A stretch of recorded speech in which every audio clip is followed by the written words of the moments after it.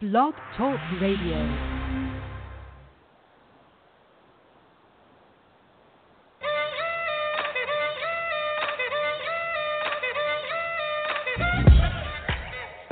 The Pipebomb Radio Network proudly presents Pipebomb Radio, the show with the freshest insight, interviews, and opinions on the world of professional wrestling.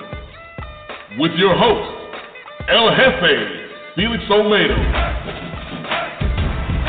the Godfather, Nate Milton, Godfather's in the house, and the Aztec Warrior, Alex Cruz. I'm an Aztec Warrior. Ah! So sit back and relax, because Pipebomb Radio goes live now. It's showtime, folks!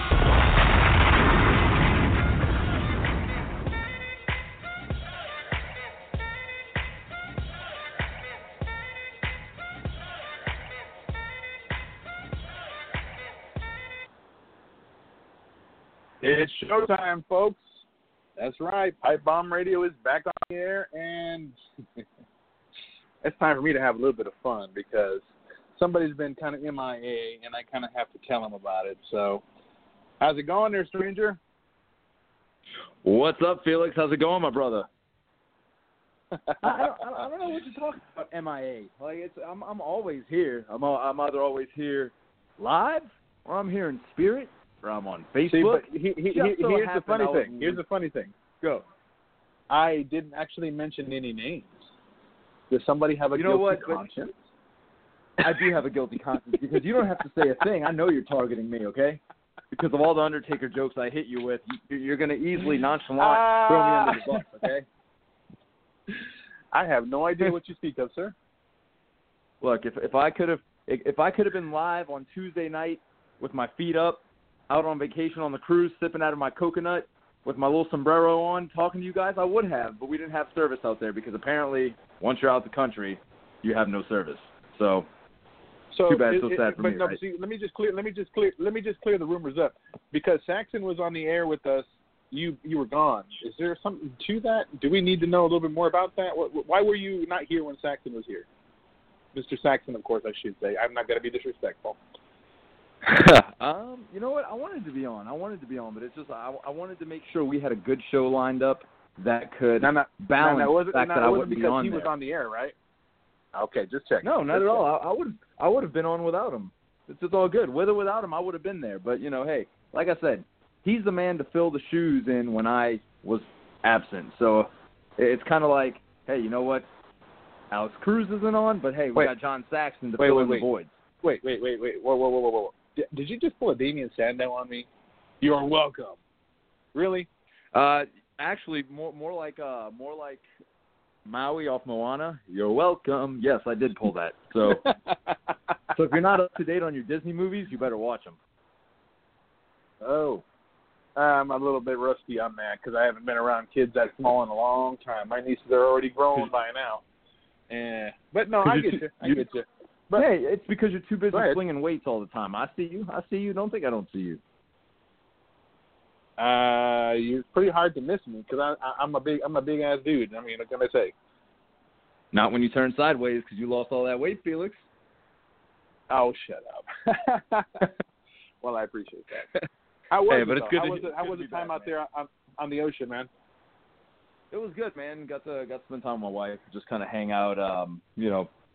Surprisingly, one of our guests tonight was out on vacation with me. It was pretty fun. Just a little time away. Oh. I think the most relaxing thing about it all was just the fact that there was no social media, no cell phones, no Twitter, Instagram, anything to where it kind of just felt like the good old days without any kind of technology drama getting in the way of things. So it was, except Pipebomb Radio. But other than that, it was good to just kind of break away from my phone and not have to deal with it blowing up or, hey, this is going wrong. The good thing is the Performance Center never burned down, so I'm happy about it. Well, I got a couple questions for you, sir. Not to mention, it sounds like you got one of your number one fans in there next to you. My first question, is you need to educate our listeners on who our guests are tonight. Tell us about how the psychedelic superstar in Mr. Fury himself. Yeah, look, man. Yeah. I'm very excited about tonight. Very excited about tonight because first and foremost, we have Chris Silvio, who's a man that I haven't had the pleasure of personally meeting yet, but I will in about a little over a week. And he's if you don't follow him on Facebook, you need to. And when he plugs all of his social media tonight for the listeners, make sure you follow it because this man posts some amazing advice when it comes to wrestling, life, outlook, views. So I'm very excited to kind of pick his brain a little bit tonight and kind of let the listeners and everybody else get a feel for who he is. You know, a guy who's been in the business for a long time. It looks like he's starting to make a little bit more of a breakthrough now, which is very great, and I'm very excited to hear about that. So, I think it's going to be a great show on that end. And then we have Ray Fury, who's another guy who, he's been in the business a little over 2 years. I consider him to be one of the best guys in the entire South, and I consider him to be the absolute best out of the state of Mississippi, where his home promotion is. And he's a guy with a lot of potential, up and coming. My brother, it's going to be good. You get to see this guy's passion and everything he does, and I think even tonight you'll be able to kind of get, you have a guy who has been in for a little over 15 years, and now you have another guy who's been in a little over 2 years, and you get to see two different aspects of everything. So I think we have a very good balance tonight, two different outlooks, two different views, and I'm ready to get started, man. And as always, our good friend, our partner in crime, going to be making a fashionably late entrance. He's got to make that entrance count. That's I know, man. How he always does it. Late, man. And I tell you what, he's going to be late to his own funeral. Shoot, man. That wouldn't surprise me one bit. No. But it's like, all right, we have the services. Open up the coffin for the viewing. Oh, where's Nate? Oh, he's not here yet. He's still using the bathroom. I don't know. Smart ass. But man. you know what, though? And I believe you told me that our first guest would be calling in right now at 5 after the hour. I think that might be him calling in now. Yes, sir. If you don't mind me asking, so. what city would he be calling from? Or area code? Out of Florida. I can watch for? Out of the Florida area. I forgot what city. I think Orlando. Hopefully I didn't slay that one. I just want to make sure Sorry, that I'm bringing him on and not somebody else. No, it's cool because well, hey, if I he's like listening, he'll be able to correct you. Yeah, if we get Super Mark in here and to take the place, hey, we'll just handle it appropriately. Oh, really? See, is there more here that you're not telling me? Maybe no, that's not usually the case. You know the fans, shows man. are unpredictable a lot of the times. Oh, I know. Tell me about it.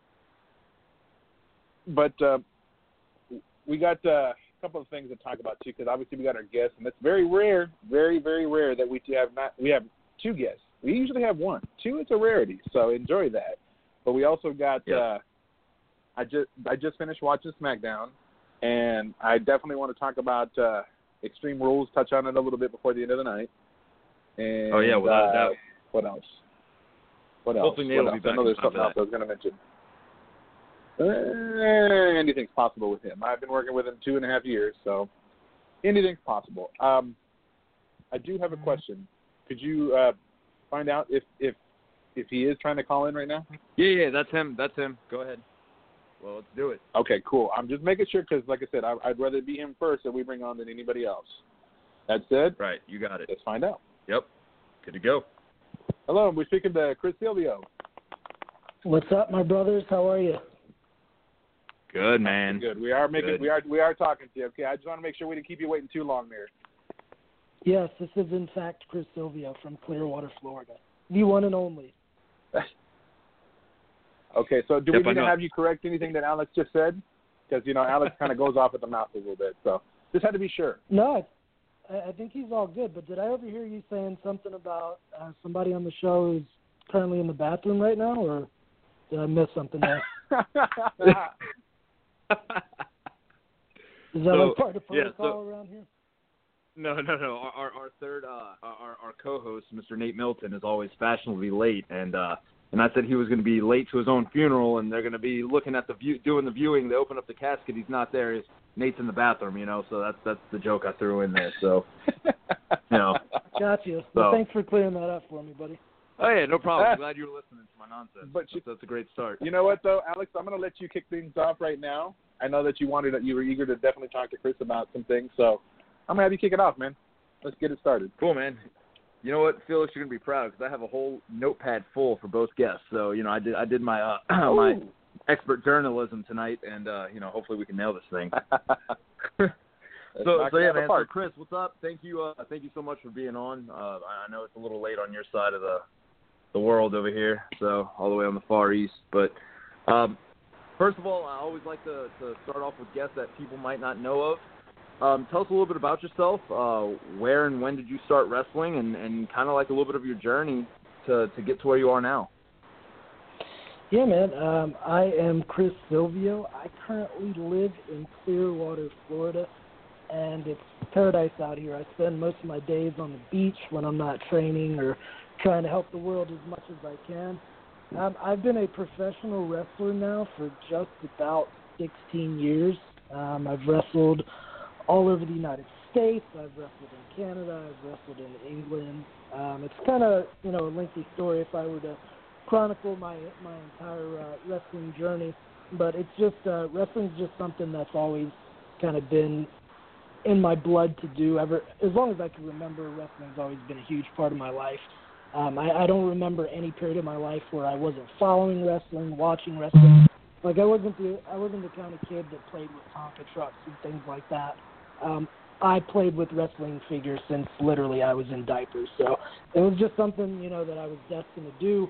And when I became old enough to actually start training, I realized that there was a local training school where I lived in Richmond, Virginia, and it was on from there, man. As soon as I knew that there was a place where you could actually go to be a pro wrestler, I signed up. I think I was about 16, just shy of my 17th birthday. And ever since, man, I've been plugging away. I've been very fortunate in my career to work with some really cool people and do some amazing things. And right now, nearly 16 years in, I feel like I'm starting to reach, a new high point in my career, and I'm just super excited for the journey as it unfolds and everything that's going to come next. Awesome, man. And that's one of the things. It seems that 15-year mark is a very common number. It just seems like all the big companies right now, they're eating up guys who've been in the business, 15, 17, 20 years. And it's no secret. We can all follow social media. We saw you recently on a few episodes of TNA and or Impact Wrestling, as most may know. And also, There's been a little bit of a leak on the matter of that you have also just recently worked for NXT. And it's really encouraging for a lot of guys who might start in their late 20s and think that, oh man, if I don't make it by the time I'm 29, I'm never gonna make it. But a lot of guys are getting these prime opportunities, mid 30s, and then that's when guys have the best times of their life. So tell us a little bit about that so far. Your TNA experience, your NXT experience, what direction you're kind of looking to go in, and maybe elaborate a little bit on that. Yeah, man. The way it used to be, like my trainer, the legendary Hustler Rick Rogers, he always used to point out to us that wrestlers previously, I guess if you're going back from, maybe the 1930s until the 80s, wrestlers generally didn't hit their prime until about 35 years old. If you look at some of the former champions, world champions, they were around that age group, like 35 to 40. And recently here, there was a huge change, a huge shift in pro wrestling in the States. Several years ago, there was a time where you're correct. They were a lot of the bigger companies were picking up guys in their early 20s to late 20s, and there kind of became a stigma around turning 30. Like you said, guys will say, oh, I'm 29, I might be too old to make it or something like that. And I remember having similar fears, around, I want to say around 27 or so, I got some opportunities with Ring of Honor Wrestling, and at the time I felt like I got to go right now, or, I'm never going to get there. But, looking back in retrospect, several years later, I'm still doing what I love, and I'm having a great career. I think the reason why the shift is I really feel like people want, in the major companies now, they want guys that are proficient professional wrestlers. I think they had an experiment with trying to teach. I think there was an attitude for a while that, we can pretty much teach anyone to do this kind of thing. And I think over time people realize that the guys that do this the best are the people that have a passion for it. Like myself, this has literally been the only thing I've ever wanted to do with my life. And, I think a lot of guys listening to the show and a lot of guys in the business can relate. This is all that we want out of life. So, if you have people like us that are just chomping at the bit for an opportunity to share our gift and our passion with the world, that's kind of, the theme that they're going right now. They want guys that have experience on the job that they can put on TV and trust that, they'll get the job done. So to anybody, I've been there before. I know your shoes, thinking, oh man, I'm going to be 30, whatever age you're in, just keep going and keep pushing. There's no way that anyone in the world can deny talent.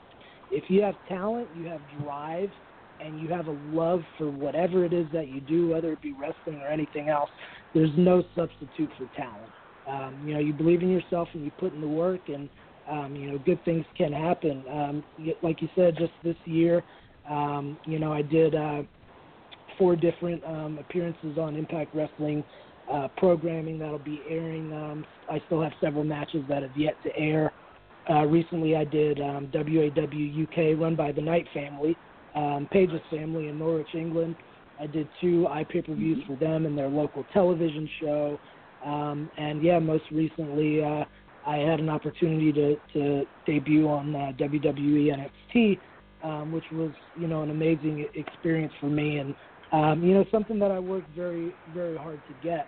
And anybody that follows, my posts or anything on social media, I think the message that I always try to put out into the world is that we really are capable of achieving anything that we want if our energy and our hearts are directed in the right place. And I'm glad that I can serve as an example of that and be somebody that motivates other guys to get up in the morning and say, you know what, keep hustling. We got this. We can do it. I'm just moving forward from here, man. Every day is another challenge, another mountain to climb, and I'm only getting better every day, and I really hope I can help other people to do the same thing. Awesome. And I just have to throw out there too that our partner in crime has finally arrived, ladies and gentlemen, the one and only, the Godfather himself, Nate Milton. Nate, you are on live with us, and we're listening to I like to use this word, the psychedelic superstar himself, Chris Silvio. How we doing tonight, Godfather. brothers? Godfather, what's up, buddy? I thought I heard a toilet flushing back there. Hey, as you know, Chris, you got to make an entrance. So I had to make an entrance tonight. I like your style, man. You got style. You got a very classy man. You and I will get along quite well, sir. Thank you, sir. And I'm wondering, because, you're right there, you were talking about the passion and kind of the journey in this business, and I'm wondering, what's the best piece of advice you've gotten along the way? Man, it's kind of a difficult question, but the best thing I could say is the core fundamental of doing anything is belief. Believing in yourself beyond a doubt, believing in your abilities. I don't care what it is in life you want to accomplish. Anything starts with A, the decision to do it, and B, the belief in yourself that it can be done. So that's the best advice I can give to anybody is step one, you got to believe it. If you're coming into this game with a bunch of doubt, wrestling especially, you got to be confident in wrestling. You got to sell your abilities, man. So if you come in this with a bunch of doubts and think you don't belong there, it's going to be a tough journey. Step one, man, would be just believing in yourself and then put in the work. That's I guess, an easy piece of advice I can give. Hey, real quick, I just want to butt in real fast. Just because Nate kind of jumped into a question, I just want to let you know, Chris, something about how classy Nate is. Nate is also the man who, after he flushes, will put the toilet seat back down and leave a square ready for the next person to pull. So he is above and beyond probably one of the best people you're gonna get to hear on a podcast. Just throwing that out there. He is a good man. Oh my. Nate and I are kindred spirits.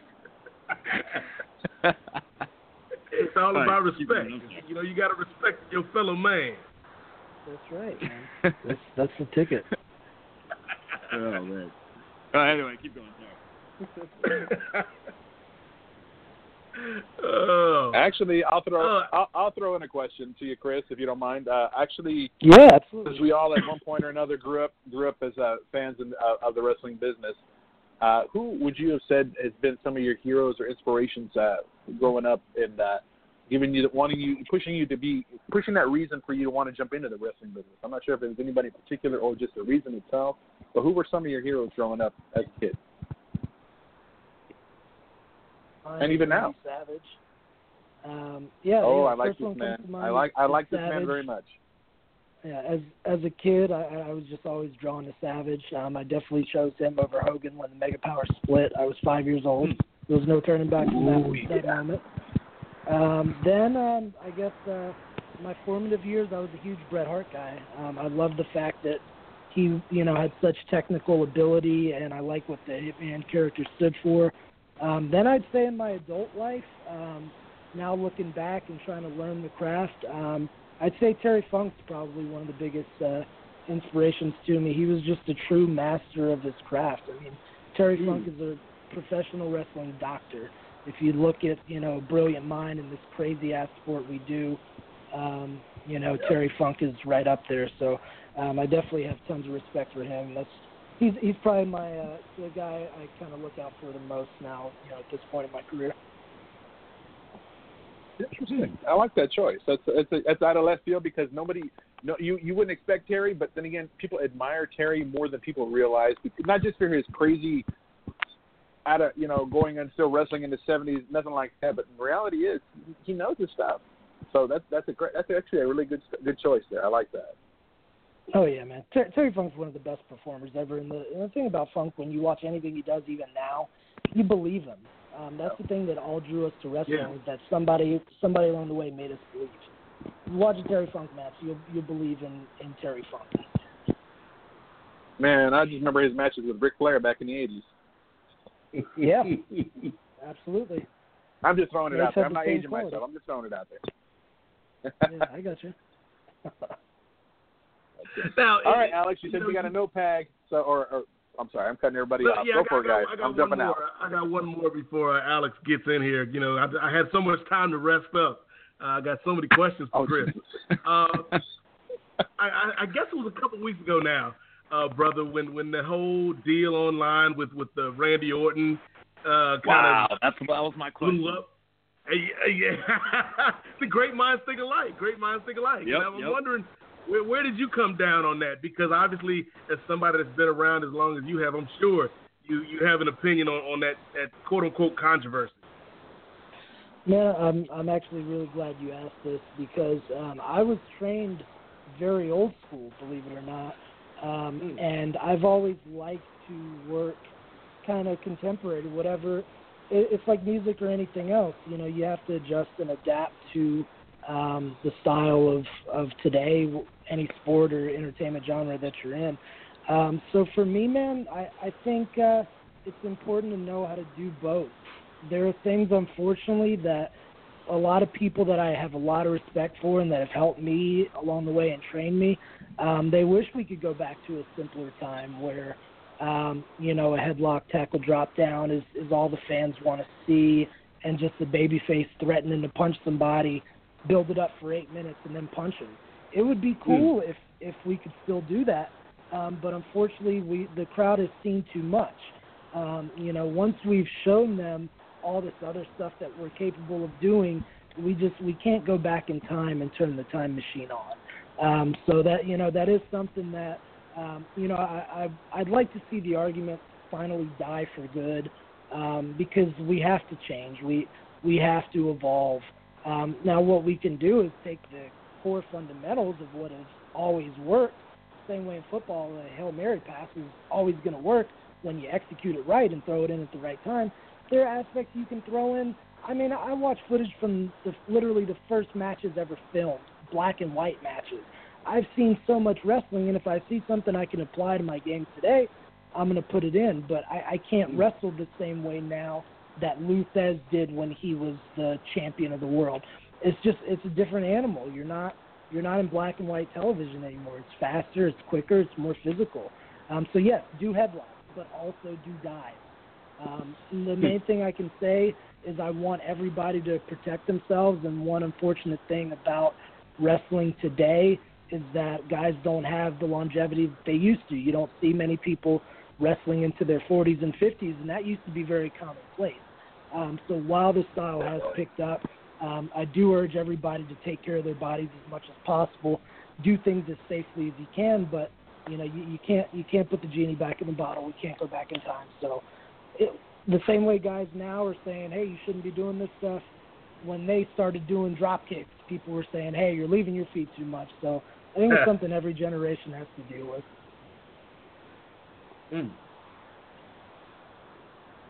So the answer, do them both. Learn a sweet headlock, and if you can dive and do it safely, go for it, because fans seem to like it. Nate obviously asked a question that I was dying to ask, and I'm glad he did. So, again, great minds do think alike. But my part two to the question is, so one of the biggest things that, obviously, I'm only 2.5 years in, and I'm always learning, but I've always been an old soul, just like even from the music I listen to, with the way I do a lot of things. I love the old stuff. So a lot of what I've done for myself was I like researching a lot of old guys, finding a way to make some of the old moves you don't see anymore a little bit more contemporary, take the basics, make them a little more flashy.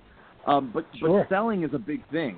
And one of the things that was some of the biggest complaints right now is, obviously I'm going to use the reference, but you might get 2 big super kicks, and all of a sudden, give it a couple seconds, you're back on your feet executing a reversal, when a super kick used to put you down for a 3 count and win you titles, Right. How important do you feel, as much as adapting with the times? I'm not a guy that, I like doing a couple of dives and some out the ring stuff, but nothing too crazy, because I love kind of doing a little bit of the opposite of what's being done, so it is different. But how do you feel? And I actually have a part 3 to this part 2. But anyway, so how do you feel? Where should the balance be found when it comes to doing all these different acrobatic gymnastic style moves, but also the selling? Because sometimes I look at something like, man, he did not just do that, but wait a second, he just got up. No way, he just took this move. So how crucial is the balance of selling in the middle of taking all these high risk and fast paced maneuvers? Because it does take away a lot when you just no sell a big move just to get something else in to go into a double down or something, Yeah, I think selling in general is very important to build, to build steam for the match, especially in a longer match when you're going, 10 to 30 minutes or an hour. I feel like it is important that you take the time to register what's happening, to sell accordingly. I kind of look at it like when I train guys, I kind of explain it almost like you have a video game meter, and as the game progresses, your meter's going to drop, so your body has to react accordingly.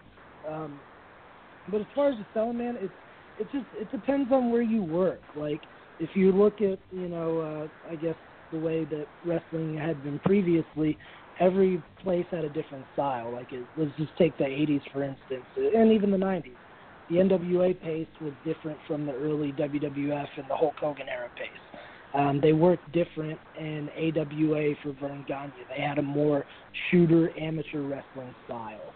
Then you go to the 90s, it was a completely different animal, the way that ECW worked versus what you saw on WWF Attitude Era versus what you saw on WCW programming. So it really all depends on the area. The shows, there are some shows that it's very move-based. There's some promotions that want all action, that their fans buy tickets to see all action, so the wrestlers go out there and give it to them. But I think on the mainstream stage, based on my experiences and what I can see on television, the higher that you get in the food chain, and I guess the bigger the companies, you will see a slower pace, and you will see a lot more selling and building of the matches. Let's just take WWE, for instance. You have a lot of guys that were phenomenal talent on the independent scene that might have worked those style of matches where, the pace was a lot quicker. Maybe they didn't sell certain moves as long as some people feel they should. But you notice once they get on that TV show, it's slowed down. They take their time to put these things over because that's what their employer wants in that case. So just being from experience, I've had promoters tell me, hey, literally, we just want all action, especially me being quote unquote cruiserweight. So I'll ask them when I'm performing, hey, what do you want out of this match? If they tell me to take my time, build it up, I know how to do that. I can have an hour-minute match, and I can make it phenomenal. Or I can have a 6-minute match where we're bouncing off the walls, and the goal is just to give the fans their money's worth and keep everyone in the ring safe. So, man, it really just depends on where you're at and what your employer wants and what the audience paid to see, really. Because if you went to an ECW show and you saw, somebody working a 30-minute, I don't want to say headlock match, but, something like that, the fans would probably have protested.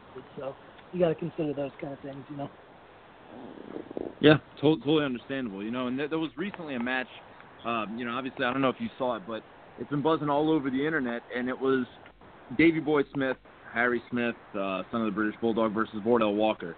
And the crazy thing about it is you just have this amazing match between Pete Dunne and Tyler Bate on NXT TakeOver Chicago, and you saw a lot of that modern-day style that everyone's kind of talking about, but a little bit slowed down. It was. I mean, the match was amazing. And then you take this match with Vordell and Davey Boy, where it legit the first 7 minutes of the match or so was straight old school like amateur wrestling. These guys were going back and forth, outdoing one another.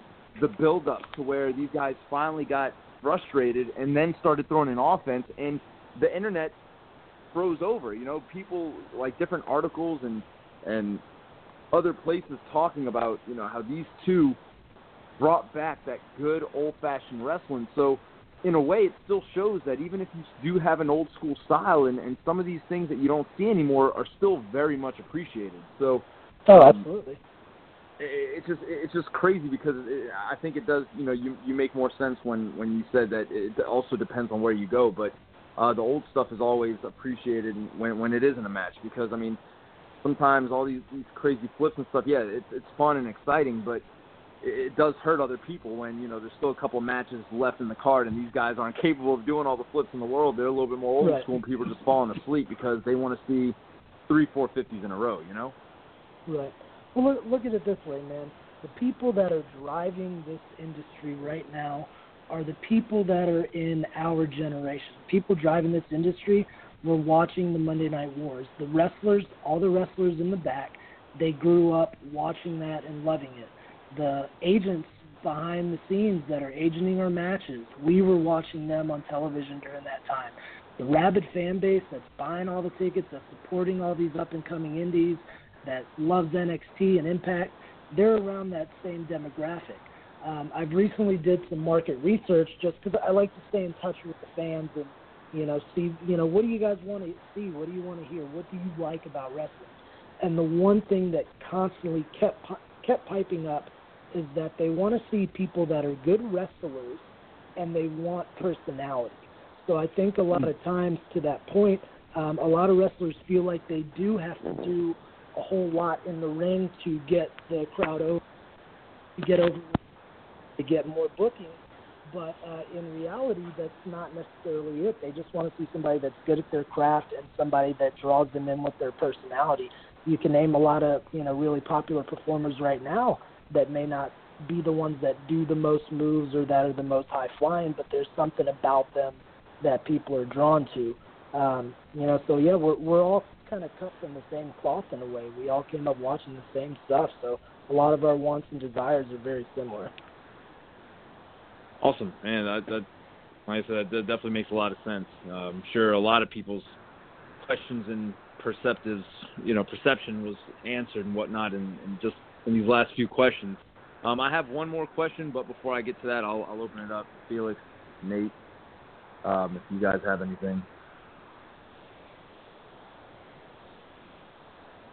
As far as I go, I will shoot out one question because I do have one, and it's a general one that kind of refers to old school style in the sense.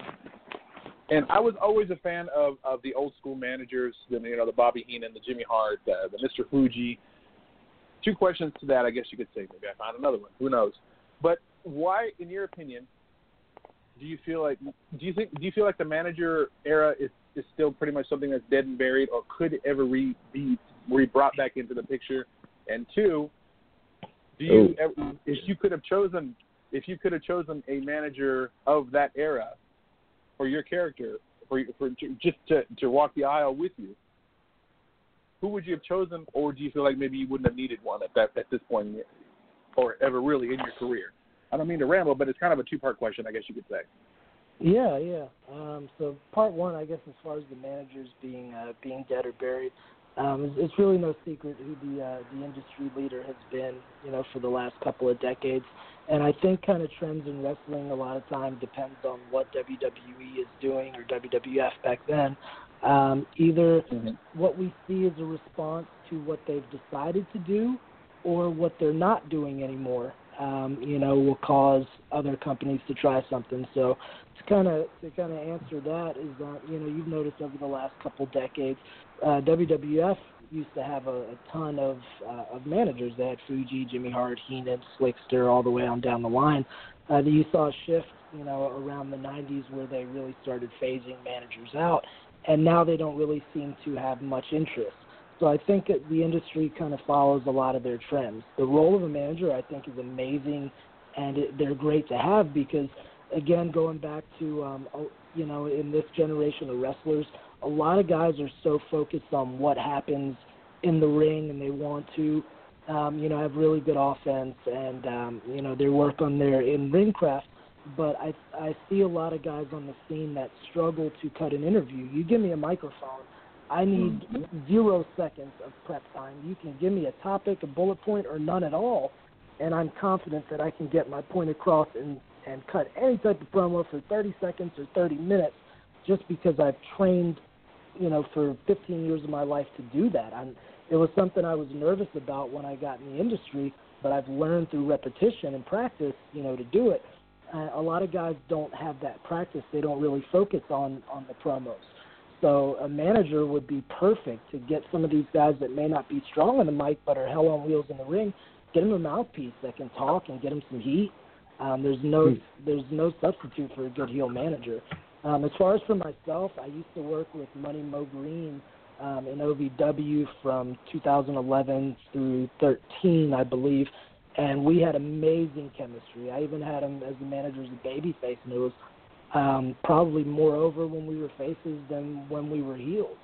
And he was, great to have around. I really tried to pitch hard to bring him on board when I was working in that time a lot with Ring of Honor. But unfortunately, we never could get the act outside of OVW. But Mo Green was phenomenal to work with. We blended well together. Other than that, I don't know, man. Maybe one of the hot girls from the 90s. I think I would have worked well with Francine or Beulah or somebody like that. There you go. Okay. How about you, Nate? Well, to kind of get back to something that Chris was talking about a little while ago, doing, kind of the market research. And obviously, anybody that's listening to the show is a fan of wrestling. We're all fans of wrestling, and you and Alex have actually stepped in the ring and made this your profession. And I'm wondering, what is the feedback you're getting? Because I know for me, something that I am not getting a lot of from the major companies that I used to get in the 90s and the 2000s was storytelling. And that's a big component that I feel is missing these days. I'm wondering what the feedback you're getting from people is in terms of what they'd want to see from wrestling nowadays. I mean, what I've gathered, like I said, from what they want to see from the performers themselves are guys that, that are good at their craft. They want to see people with good looks. Either they're in shape or, they have good gear, and they want people with personality. As far as, like, the shows in general, it's been kind of mixed, but I'd say, like, the biggest theme that I've seen, just based on research I've conducted is similar to what you said. People want to see some more emotional connections with the matches and, I guess storylines that they can invest in a bit more. And then I've gotten a few things where people will say, certain styles are a little bit boring, but I guess it's, it's really all subjective to what you like. So The best thing I could say is, probably along the lines you were saying is, a lot of people do want those storylines that, again, we're all cut from the same cloth. We came up watching the same stuff, so I think people, would like to see an industry that's a little bit more based on the story and the conflict between the two guys and who's going to win and why. All right. I want to throw in one last comment on my end here, and that is to the self-promotion part in this case, Chris. I would love for you to let our listeners know, and for those who don't, what would be the best way to keep track of where you're going to be, where your next appearances are going to be, and so forth. And if you have something to promote, please take a moment to promote the hell out of it and let us know where we can see you next.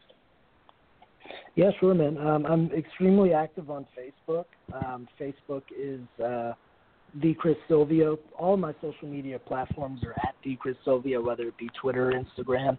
I try to keep as active as possible daily. I'd say Facebook is probably the best way to interact.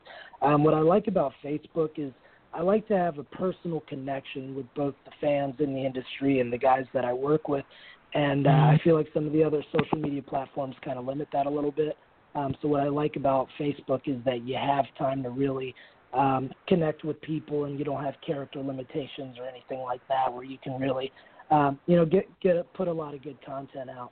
As far as appearances, man, I'm super busy, and I'm grateful, for all the opportunities that I have. I will be June 9th. I'll be heading to Pro Wrestling Freedom to challenge Tyler Matrix, a guy that I actually helped come up in the business for the Tri-State title. And I'm also doing a professional wrestling workshop where I will help some aspiring wrestlers with some of the things that we discussed today. And basically just it's kind of twofold. I'm really helping people to increase their value in the industry, as well as the amount of bookings that they get, just by teaching them, a lot of important aspects of the wrestling business. A lot of people really focus on what happens just between the ropes, but they don't focus as much on the business of wrestling.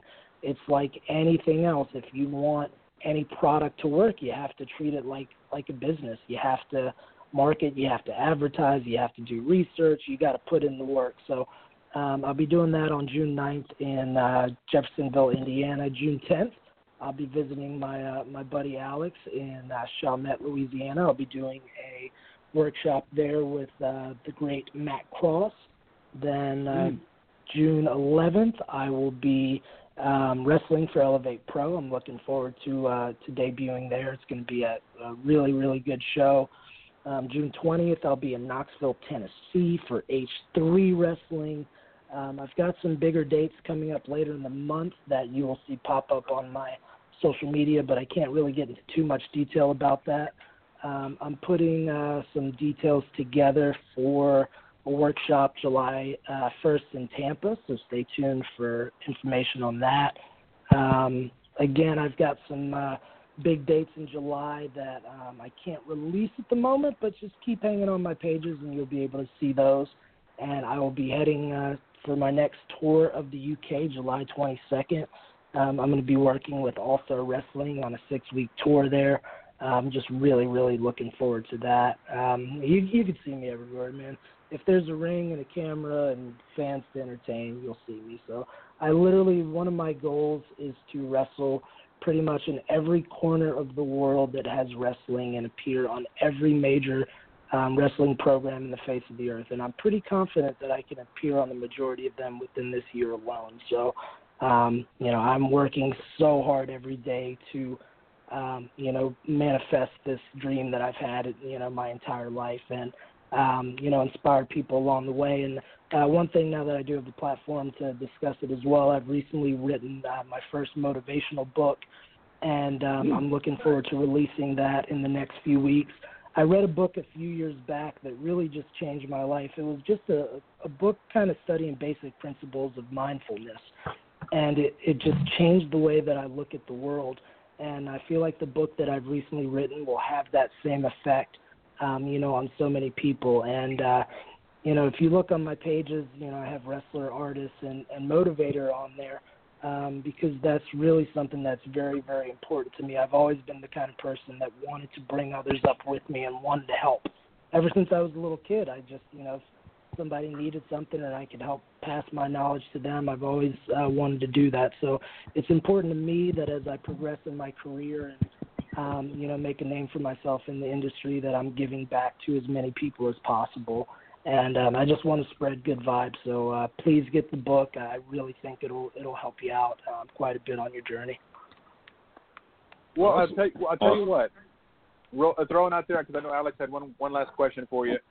My last comment would be if I was going to invite you to come back on the show again sometime soon, but since you mentioned that, I would love for you to come back on and promote your book if you get the opportunity. I'm pretty sure you'd be making the rounds on promoting it out there in the social media world and so forth. But even if it's just not, I don't know, 10, 15 minutes or so just to talk about it, whatever, we'd love to have you come back and talk about it. Yeah, let's do it. Alex. Sweet, yeah. Like pretty much this actually kind of ties into the last question the last few statements you were making. There's a lot of wrestlers that just want to make money and they want fame, right? It's common. Everybody wants to make money in the world, but I can relate to you in a lot because I feel that with everything you do in life, if you don't have a greater purpose than just, self-success and fortune, and you're not able to take what you're doing and give back and put it to something to help invest in the growth of something, I kind of feel like it's time well wasted. I'm sorry, not time. It's just time wasted. So sure. My last question is, what message are you trying to send through your recognition in different parts of the world with the sport of wrestling? What is your ultimate goal that no matter if you make it to the very top or you just keep having fun where you're at, what is the ultimate goal that you're trying to convey to people through your words and your wisdom and your mind? What is your sole purpose? What is the big picture for Chris Silvio in your life with what you're trying to do? I mean, obviously, I have a lot of personal goals that that I'm working to attain. But if I could give two things, I guess, kind of leave a legacy is one would be that you truly can do anything. When I got in this industry, I was an amateur wrestler. I wrestled at the 112-pound weight class. I'm not one of the tallest competitors. Thankfully, I'm also not one of the shortest. But I came up where people would look at me like I was insane because I wanted to be a pro wrestler. I didn't fit the prototype. When I came in and started working in the bigger industries, when I got to OVW in 2007, these guys were monsters. I remember walking into my first day and seeing guys that are 300 pounds or 6'6", and it was crazy to be surrounded by people like that.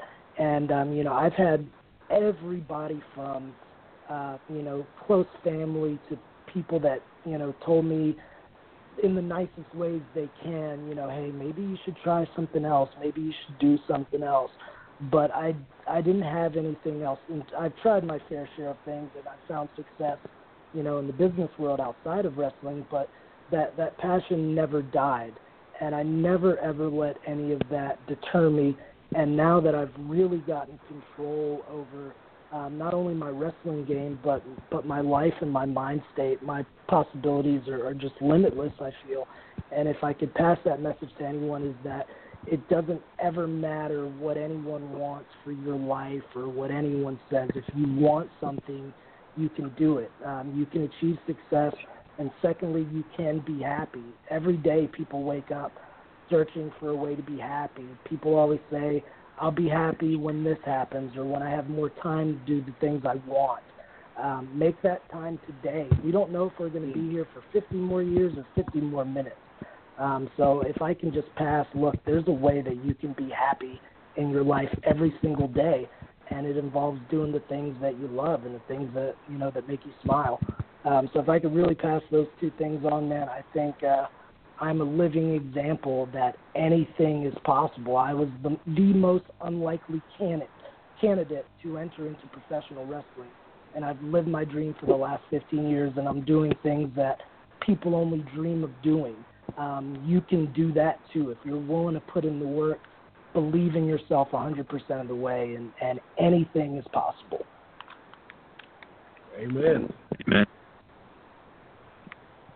Perfect. Well, Chris, on behalf of Alex and Nate and myself for Pipebomb Radio, we can't thank you enough for taking the time.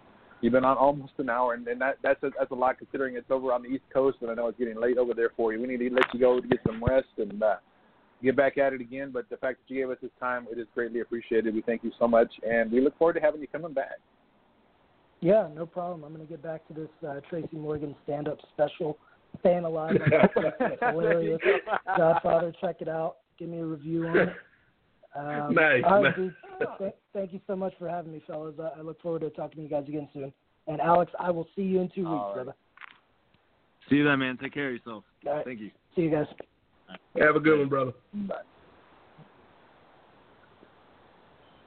And there you have it, folks. That's not Pipebomb Radio. Chris Silvio. You know, he reminded me of a lot of the people that I've had on here, and what I mean by that, and Nate knows exactly what I'm talking about when I say this, when you just have to get one question asked and just sit back and listen, it's a good day at the office. Because, and it's not so much that we don't have to do a whole lot of talking. In reality, I didn't do a whole lot of talking. I did a whole lot of listening. And that's a good day for me because sometimes I don't like to be the one to talk all the time.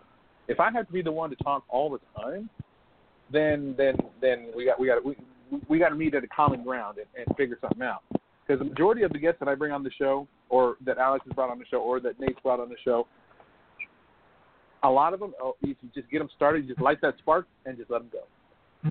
And that's all we did. And Alex got it started, and it just took off from there. And kudos to Alex for bringing this guy on because we definitely got introduced to a hell of a guy. Oh yeah, no, man, he's awesome. I mean, I love when people's minds are so much deeper than just the standard level of intelligence in a way. You know, when you're able to be such a creative mind and look at the world in so many different ways, you get a whole new perception to something that might be as small as professional wrestling, but you get to see a bigger picture out of it. And I love it, man. You know, I had a notepad and I was jotting things down myself, and you know, very, very cool, very cool. Nate, what are your thoughts, bro? I thought it was just a fun conversation, man. I think that you know, Chris had a lot of insight as somebody that's been around for a while on a lot of things that people are talking about now. You know, we talked about the kind of Randy Orton debate that popped off a couple weeks ago, and I thought he had a great answer to that question. And then talking about, you know, what fans are looking for now from the product and from the performers. So I think that he was great to have on. I can't wait to have him back on. And I think the listeners, that's what we're here for, boys. Yes, sir. Yes, sir. It's Pipebomb Radio, man. Overall, we're always doing big things. And it's been fun. I'm not going to lie to you. There's been times where I'm like, okay, I'm not going to mention any names, but I have mentioned this situation once, and it was kind of awkward as hell. But it's definitely, you look back in one of the blooper moments of over the last 4 years, is when we actually had a guest. Nate, you weren't here for this yet, but it was with me and Austin, and he had gotten on a legend. He's a legend. I will say that. However, he got on the air with us, and he was drunk. I knew this because he thought I was his son, and he thought Austin was his grandson. Oh, no. And I'm like, dude, oh, my God. No, he said, I could be your daddy now. I could be. I'm old enough. And Austin, that could be my grandson. Right? I was like, dude, what world are you living in? And he tried to call back. I said, no, Austin, we are done with this. But these are blooper moments that I can go back and oh, my God.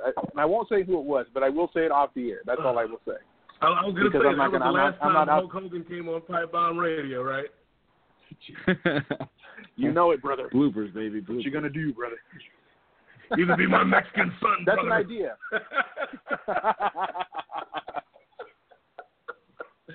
Elio, if you're listening, pal, we're going to have to make a blooper reel for sure.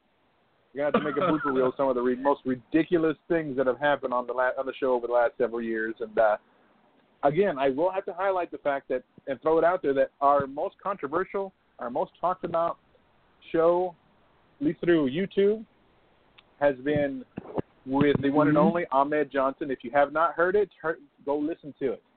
Controversy creates cash. Unfortunately, I haven't seen none of that cash because, Nate has ties to that. And he got a thing with the Boogie Woogie Man that says he's entitled to take a lot of this money here. So,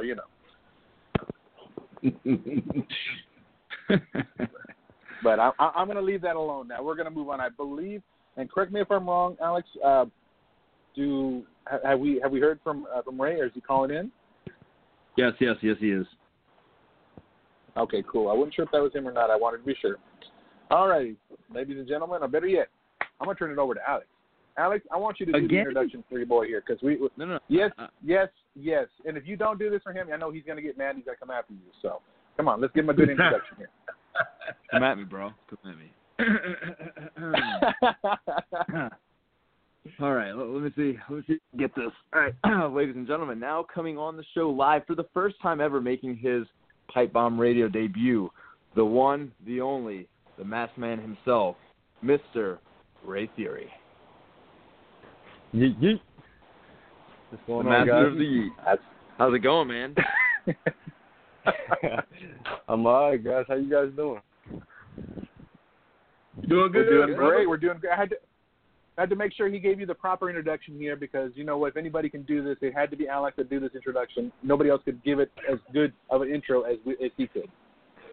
I appreciate it, my boy. Yeah, I could have done better. But that's what we have. So you were holding back? Adding greatness to the whole thing. Whoa. Were you holding back? I held back a little bit, just a little bit, I got to say. Yeah. All right. Well, you know what? Again, I'm gonna turn the mic over to Alex and kick things off with the first question of the night to Rey, and let us get this party started because I'm not sure. Are you on the East Coast, Rey? No, he's whatever you consider Mississippi. Central. I guess I'd be Central. Central time. Okay, cool. Okay. Central time. Yeah. Let's kick it. Let's do this. Go for it, Alex. Hey, so sometimes his mask gets in the way of seeing like what time zone he's in on his phone because it gets reflective. So you gotta excuse him sometimes on that. Yeah, right. But, we're good. You know what? And I'm actually gonna deflect the first question and give it to Mr. Nate Milton since he had a fashionably late entrance as always. That we love and adore. So Mr. Nate, go ahead, man. I'm deflecting this to you. Oh. Okay. I like it. And it kind of ties into my other show, The Kings of Sport. And since we got Rey on the show and Rey is a king, it's like king talking to kings. I can dig it. I thought you meant relate to your other show on being late there too. I mean, hey, I told you I got to make an entrance. Rey knows that, in any kind of business, show business, pro wrestling, you got to make an entrance. You got to stand out. Oh, man, love you, Nate. That's right. But I guess my first question for the listeners, man, is, how'd you get into this crazy world of pro wrestling? Were you always a fan? You going back to when you were a young king? Yeah, man. I grew up a wrestling fan. Like, as far as I can remember, man. That I've been watching wrestling. And I was born and raised in Bronx, New York, and I always watched wrestling. And I remember in middle school, actually, when a lot of my friends, they were kind of, getting into that stage of their life where they're getting too old for wrestling, quote unquote, and they stopped watching it. I was like, you know what, I'm gonna stop watching it too. Maybe I'm getting too old for this. And you know how long that lasted? 1 week. Yeah. I had to see what was going on Raw, but I always wanted to be a wrestler. I didn't know how I was going to do it. Before I left New York, I went looking for wrestling schools, and I only found 2. One was in New Jersey, which was about 2 hours away from me, and another one was Johnny Rod. And I think it was about $4,000, and it was about an hour and a half away from me on train and bus. So, without the money and the time out, it wasn't possible for me to pursue that. But once I moved down to the South, I saw a flyer for an indie show. I kept it on the dashboard of my car, and I made sure I didn't forget to go to that show. And I went to the show, spoke to the right people, and within a month, I began training with them. And here I am. Oh, wow. Okay. And, well, talking about growing up in New York and just being a huge fan of wrestling, who were some of the guys that kind of jumped off the screen and you were like, that's what I want to do someday?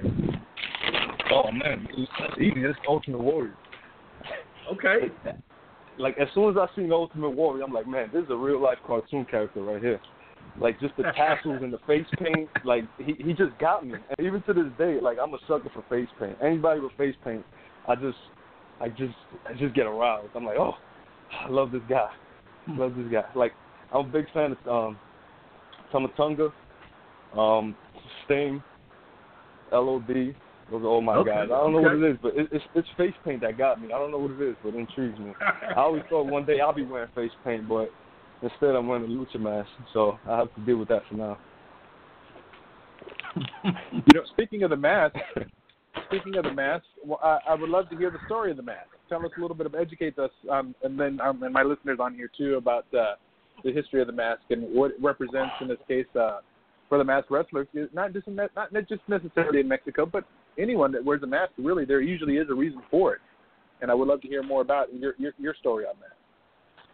Right. Well, like I said, I never thought I would be wearing a mask. Not that I didn't have any desires to wear a mask, but, I just never pictured myself with a mask. But, I wear a mask. It's not for a fashion trend. It's not to look cool. It's not for the kids to like me. My mask actually speaks for the story of my life. Okay. The black in my mask represents the obstacles, the dark days I had in New York. The red symbolizes the blood that was shed, all the heartaches, everything I had to overcome to get to this point. And, the gold represents the king. The little success that I have already achieved, 2.5 years in the business. So, the colors play a big part into, my mask and why I wear it. It symbolizes me in a way. Okay. So I guess can respect that. I guess I'll jump in on this one, and kind of bounce off Felix's go question. So one of the things that, he did talk, and I did want to kind of talk about the mask. So in your early days, when you talked about moving down to Mississippi, your home promotion, Pro Wrestling Ego, quote unquote, Pride of Mississippi. Shout out to you guys. There you go. Plug. But on top of that, you started training there, you started wrestling there. Your old masks used to have black, red, and white, and you used to go by the name Dark Fury. For those of you that may not know him as Ray Fury, he was once Dark Fury. Then I know, because I know you personally, you had that point in your life where you wanted to kind of evolve to the next step, and also Ray Fury, the name Ray took the place of Dark, and if I can remember correctly, tell us a little bit about it. The transformation to that name also had a lot to bounce off and represent your late grandfather, if I can remember correctly, and why you chose to kind of honor the name of Ray in your character. I think was because of him, correct? Right. Well, I was known as Dark Fury, but I kind of wanted to be. I thought I could be taken more serious with a more realistic name, and around that same time is when my grandfather had passed, and that was like the real first death in my family that was really close to me. I never had anybody, lost before that was actually that close to me. So, it hurt, and Ray, he was, quote unquote, like the king of our family. He was that male figure. He was that male role. So when he died, I thought it was only fitting that I take the name Ray and carry it on in his memory. A little deep, man, but I thank you for sharing that little piece of information with everybody. so many guys sometimes throw on a mask and call themselves, the masked malicious, whatever, or dark monster, all these different crazy generic names. But so many people really take a mask and tie it into their personality and who they are, and the mask becomes you. You represent right. the mask, and how do you feel right now? A lot of the mask is obviously it was originated a lot in more of the lucha libre style and culture of wrestling, but the biggest tradition is a lot of times you would never see any wrestlers walk around anytime around a show, building, whatever, without their mask on. So many guys never knew what somebody looked like because they were always wearing the mask. How important do you feel that tradition is as a masked wrestler? Do you think a lot of guys are straying away from that? Do you try to keep yourself traditional where people don't know who you are under the hood? I mean, tell us a little bit about your opinion on that. I'm not around too many masked guys, but the guys that I am around that are masked, they do keep it under wraps. And even if they walk in the building without a mask, they have a towel over their head, so they do take it very serious. And I think, just from my standpoint, I don't feel like it's a lost art. It's being actually carried on, and I think it's great. I think that's the way it should be. I think it just shows a sign of respect. And I do think it should be worn at all times, before and after the show, at least. And like you said, with the with the names and the mask, I feel like this mask with me is not a gimmick. I feel like it's organic. It's me. It's who I am. Yeah, no, totally understand. We had LaFleur on the show one time, and he talked a little bit about that as well. And it's funny because I went to the Ring of Honor tryouts with him, and I clearly remember leaving the dojo, driving back to the hotel, and he still walked through the lobby with his mask on all the way until we got into the room, and I mean, it's just crazy how some guys really hold on to the tradition, and I think that's just one of those little accents in the business that, like, one of those small respectable treasures that people hold on to that are a little overlooked but very respected in the eyes of others. So I think that's a really cool thing, holding on to that tradition and kind of keeping it a little old school from the way it originated. Right. Agreed.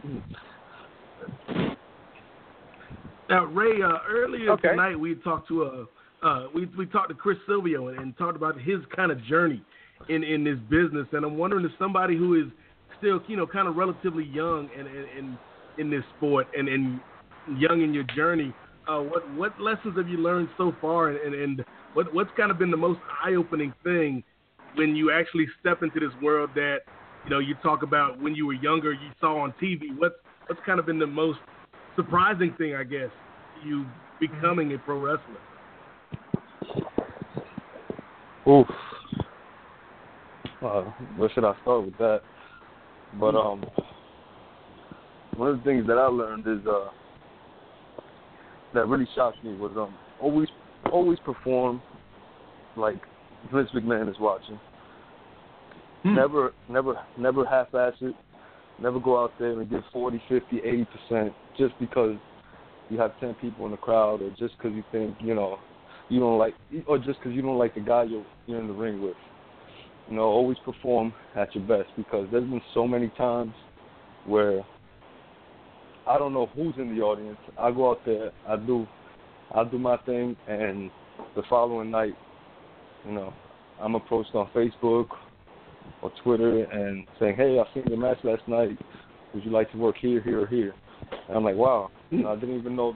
I didn't know that this many eyes were on me before. So you never know who's watching. So that took me by surprise. But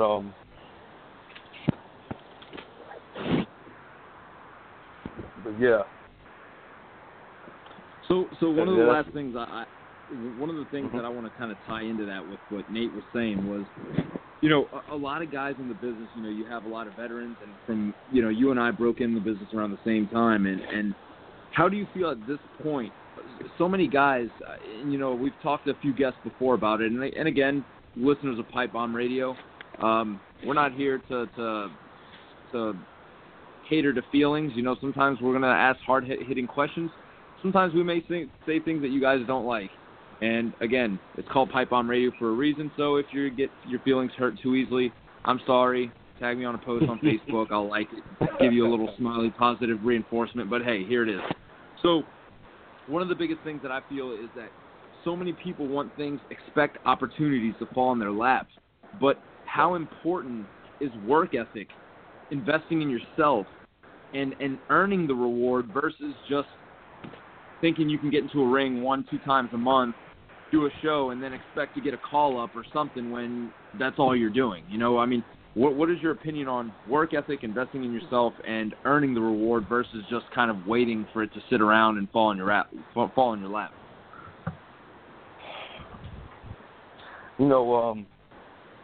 Guys waiting for opportunities like that, they're just unrealistic opportunities.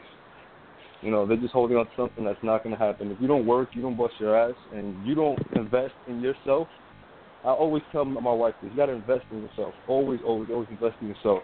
If you don't invest in yourself, your career, your look, nobody else is going to do it for you, especially in this business. If you think going out there, working one weekend a month, you're going to get this, you're going to get that, you're going to get titles, you're going to get sponsors, it's not going to happen. There's always one guy ahead of you, working harder than you, busting their ass to be ahead of where you're at. It's unrealistic goals. It's not going to happen. It's not going to happen. Right. Chris Silvio was just... Oh, go ahead. Sorry. No. I just see a lot of guys, who say they want more, and then, I just don't see it.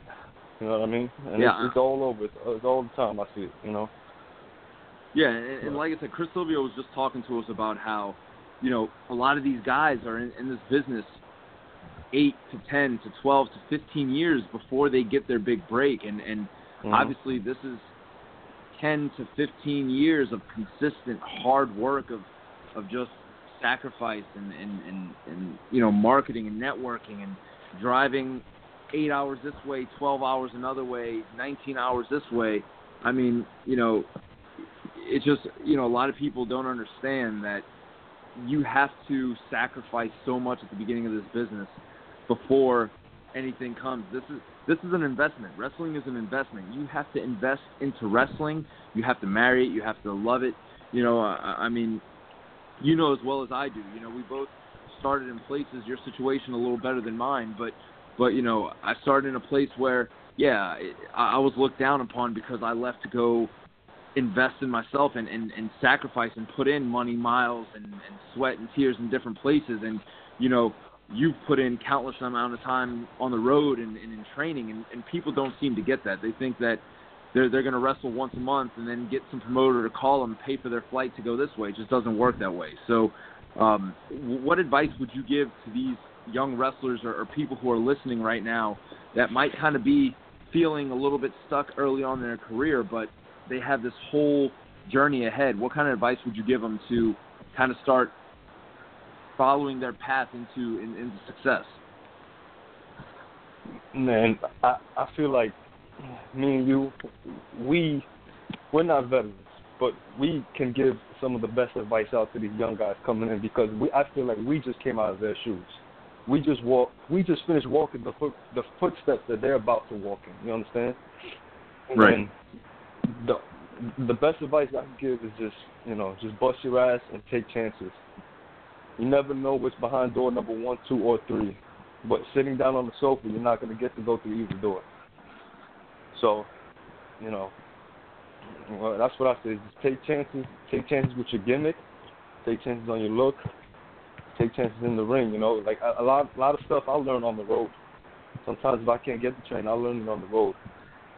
A lot of lessons that I learned on the road, I can't learn back at home from my mentors or just being in the gym working out. So you got to hit the road no matter what. No matter if it's 10 people in the crowd or 150 people in the crowd, because those big bookings aren't going to come right away. But the more you bust your ass, the faster it's going to come.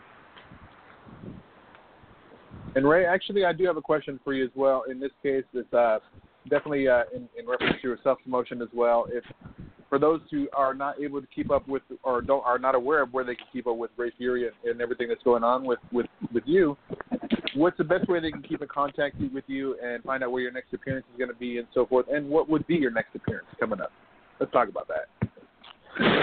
Facebook. I'm on there heavy every day. It's the best way to promote yourself. The best way I promote myself. Twitter. Twitter _Ray Fury. Facebook Ray Fury. I'm on Instagram King Fury _ And my next booking will be in Chalmette, Louisiana. Be Elevate Pro. That's where I'll be seeing Cruz at, and actually fighting Gregory James for the heavyweight Elevate Pro title. So hopefully I can bring home the gold, because Gregory James has been thrown on my side for months now. So Alex, you're going to have to let us know what the outcome is on that one, because I know that you're going to be there as well, and when we have you back, when we come back on in a couple of weeks, you have to let us know the outcome of that show. Find out what happened between Ray and Greg. I'm looking forward to that one myself. Yeah, I got my hands full with I got my hands full with Chris Silvio at the beginning, and then as soon as that match is over, I'm grabbing my popcorn and watching my boy do his thing. Hopefully we can see a little bit of a title change. So there you go. Alrighty. Well, do you guys, Nate, did you have any other questions for Ray before we can let him go for the night? I guess the last question I would have for Ray is, he just told us some advice he would give to somebody coming up, getting into the business. I'm wondering, what's been the best advice somebody's given you? One of the old heads. What's been the best advice somebody that's kind of walked even further along in the journey has given you that you take to heart? Just to be patient, because I know I just came in, but it's hard to see other guys get a big opportunity sometimes, and everybody wants to succeed. Everybody wants that big money match. Everybody wants to go to this promotion, that promotion, but it's just got to be patient, and with time everything will come. And also take your time. Take your time. Don't try to rush through everything, because timing is everything. Cool. I can respect that. All right. Well, with that said, Ray, on behalf of Alex, Nate, and myself for Pipebomb Radio, we greatly appreciate you giving us the time tonight to educate us a little bit on who Ray Fury is and where he's going and what's coming up in the next couple of weeks or so. We look forward to hearing the outcome of that matchup, and if we will see a new champion crowned, we definitely want to hear about it. But we thank you again for joining us tonight. We can't thank you enough for giving us this time. Thank you, guys. Appreciate it. Yeet. Got it. Hey, Nate. Have a good night, sir. Yo, go ahead. All right, brother. All right, man. Did someone say, hey, Nate? Thought I heard that. Can I get a yeet? Oh, you can Nate, get two of them. You can get two of them. Can I get a yeet? Two times, because we ain't never lie.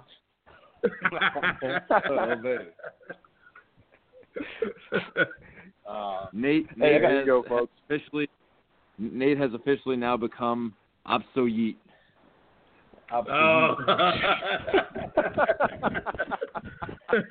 He's been de-eated.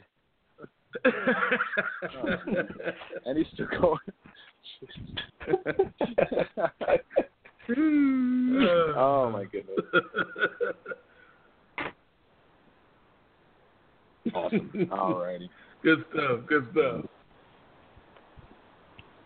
All righty, Ray. You have yourself a good night, sir. All right, guys. All right, later, man. All right, brother. Later. And there was the first right there, folks. It was so fun. Yeah. I don't think I've ever heard Nate ever do that. He's never got called out on something to do on the spot. So I think that he handled it pretty well.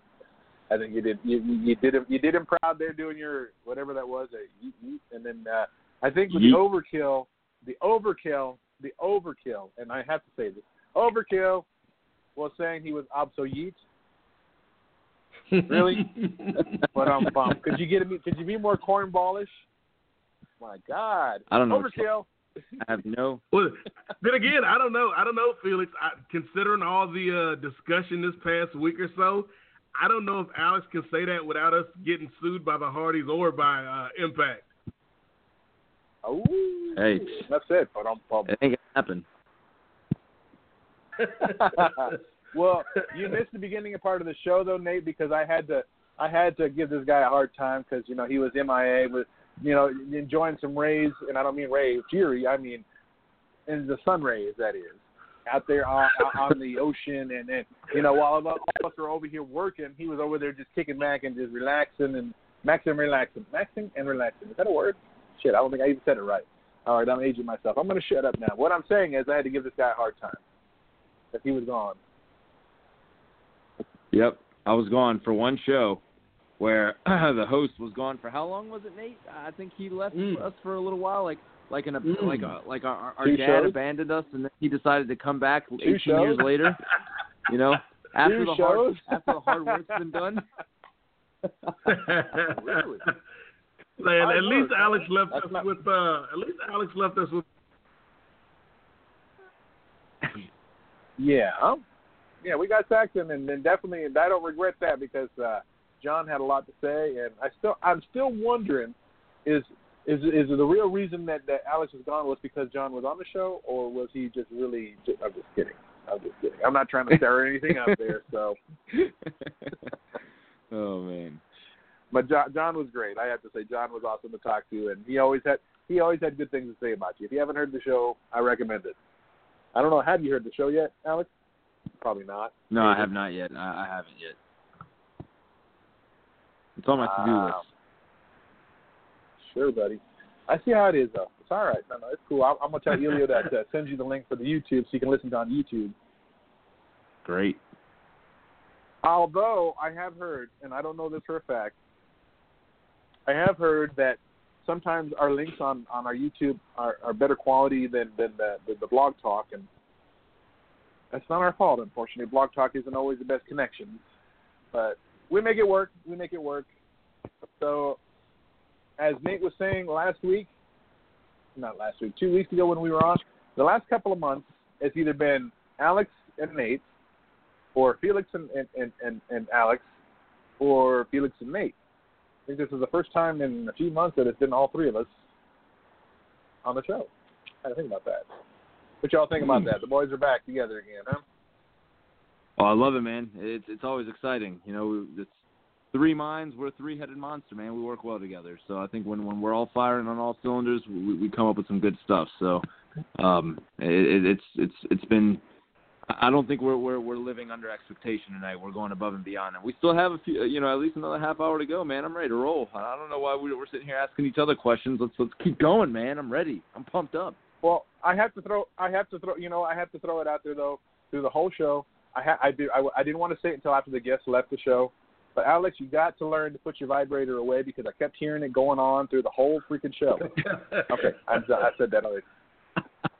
That's it. We'll move on. I know that was you, Alex. I know that was you.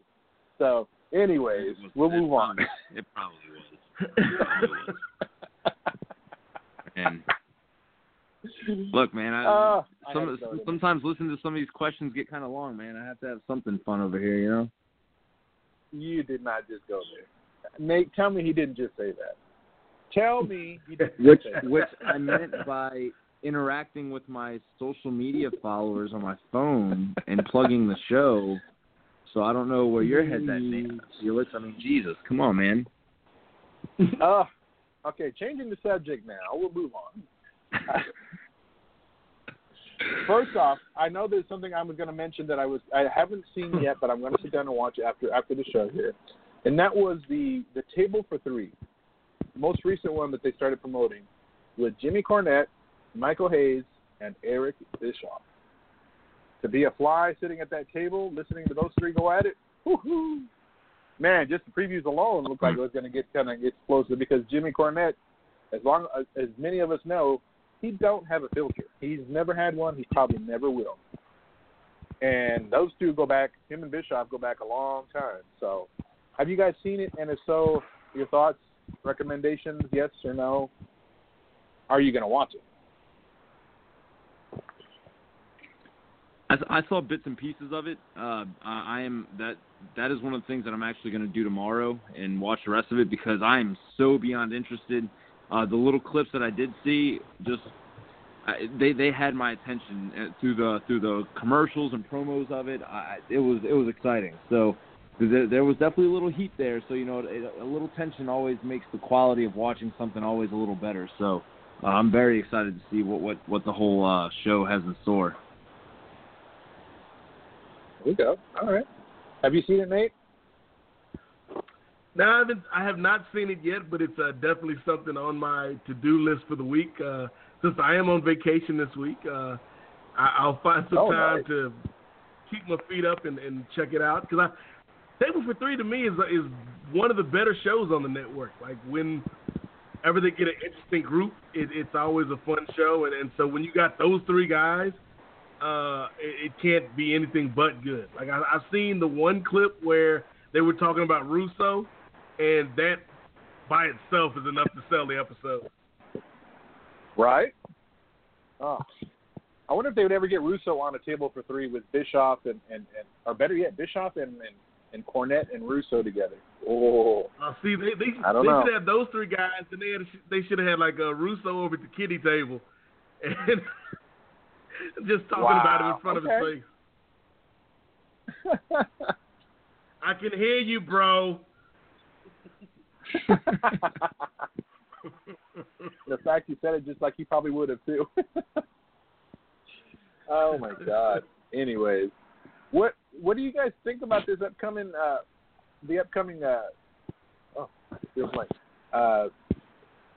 Extreme Rules? Wow, I just had a female moment. Hold on a second. Extreme Rules. Shut up, Alex. Not a word from you, Alex. Lord. No, but the Extreme Rules coming up here. There's really is there any reason? Like they have so many shows. I don't blame you for getting the title. Like, is this Extreme Rules or Payback or Backlash or Great Balls of Fire? I'm still laughing at that one. Jesus. Thank you. I'm not the only one thinking that. But, we got Extreme Rules coming up. They're going to determine the new number one contender. There's rumors that Braun Strowman is not going to be out for the rest of the year as they all thought. I'm not going to say anything that I believe or don't believe until I actually see it happen. I take the dirt sheets as with a grain of salt sometimes. I don't really know what to believe with them anymore, and sometimes I don't believe a lot of what they say. If he comes back, I think it'd be great because ultimately everybody's going to want to see him take on Brock Lesnar. But I think they should start to push these guys that they've got in this Fatal 5-Way. I'd like to see where they continue on pushing Finn Balor. I'd love to see Joe in the title picture. Give opportunities to these guys that are in there now. They're fresh. It's something different. Ultimately, they dropped the ball with Roman, and we've talked about this a few times. After coming off that big win at WrestleMania, that could have developed into something, but they had to finish that Braun Strowman rivalry to totally destroy the momentum he had, in my opinion. And now Roman has just been framed as the unlikable babyface, I guess, good guy. I don't know, whatever term you want to use. But just he's liked, but he's not.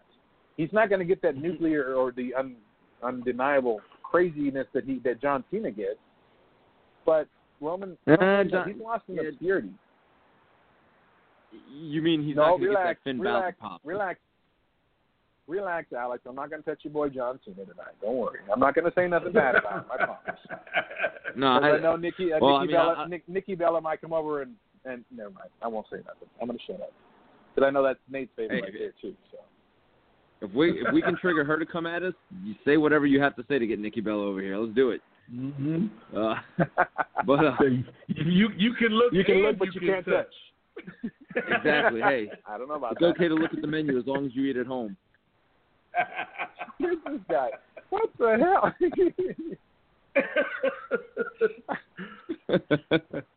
Oh my God! But no, but anyway, the thing is I don't understand the thing with Roman. You know, I see Roman, I see Seth, I see Finn, I see Bray, I see all these guys in this, and the ones I want to see benefit out of this would be the Finn Balor's, would be the Joe. Yes. And if need be, maybe even Bray Wyatt. Is there really any need to prove anything more with Seth Rollins, with the Roman Reigns? They've proven themselves. They don't need to be elevated to that next level again. It's not necessary. I'm throwing that in there. So go ahead. I'm sorry. Well, if we're going to start with the Universal title match, I want to see Finn come out on top. You know, I think he is undeniably the most over guy right now on Raw, I would say. Everybody loves him.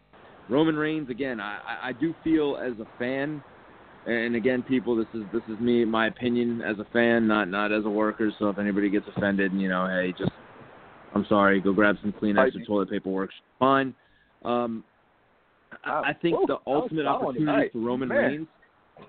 Sorry, man. Hey, it's disclaimers, man. I think that the opportunity they had with Roman Reigns was after the Undertaker victory for him to take that heel route. He was getting mad heat.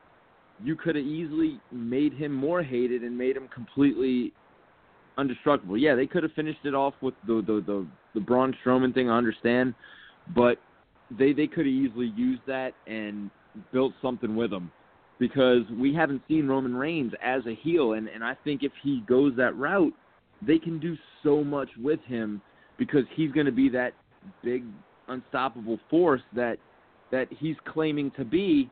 Because right now everyone's kind of tired of it, but it's just the fans are always going to be the fans. WWE's making billions for a reason, but I think a Roman Reigns heel turn would be nice. But yeah, he has nothing to prove. We don't need to see Roman versus Brock again. Seth Rollins, again, I feel that Seth Rollins versus Brock Lesnar could be a good match, but that's not what people want to see. Bray Wyatt, I think he's a great fit for the number one contenders match, but I don't think that he's the fit to go against Brock Lesnar for this particular situation. Samoa Joe would be cool, but I think that would be a great match on Samoa Joe's end. I think he can make Brock Lesnar look like $1 million. But again, for this situation, I don't think it's going to fit. If you have noticed, since Finn Balor has come back, you've heard nothing about the Demon. We have not heard anything about face paint, Demon Finn Balor, nothing. So my question is, are we going to see the Demon this weekend? But they have teased nothing.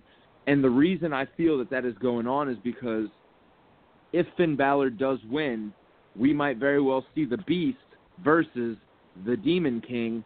He's going to have to go to that level to beat Brock Lesnar, so maybe they're saving it for the return of the Demon versus the Beast, because it'll make very, very good advertisement and publicity for the next event for that match. Okay. I didn't think about that, but that's actually a good point. There hasn't really been any promotion of it. There hasn't really been any mention of it. Not saying that it couldn't happen, and it could almost give that feel of a David versus Goliath type of scenario with these two. And could we see Finn come out on top and slay the Beast? Yeah, it's an interesting concept. Either way, because I still believe they're going to have something as a backup just in case. I have a sneaking feeling, and I don't like that sneaking feeling, but I'd love to see it because he never lost it. Yeah. No, and I totally agree, but I think the Universal, you guys know how I feel about this because I've said it over and over again, even before WrestleMania.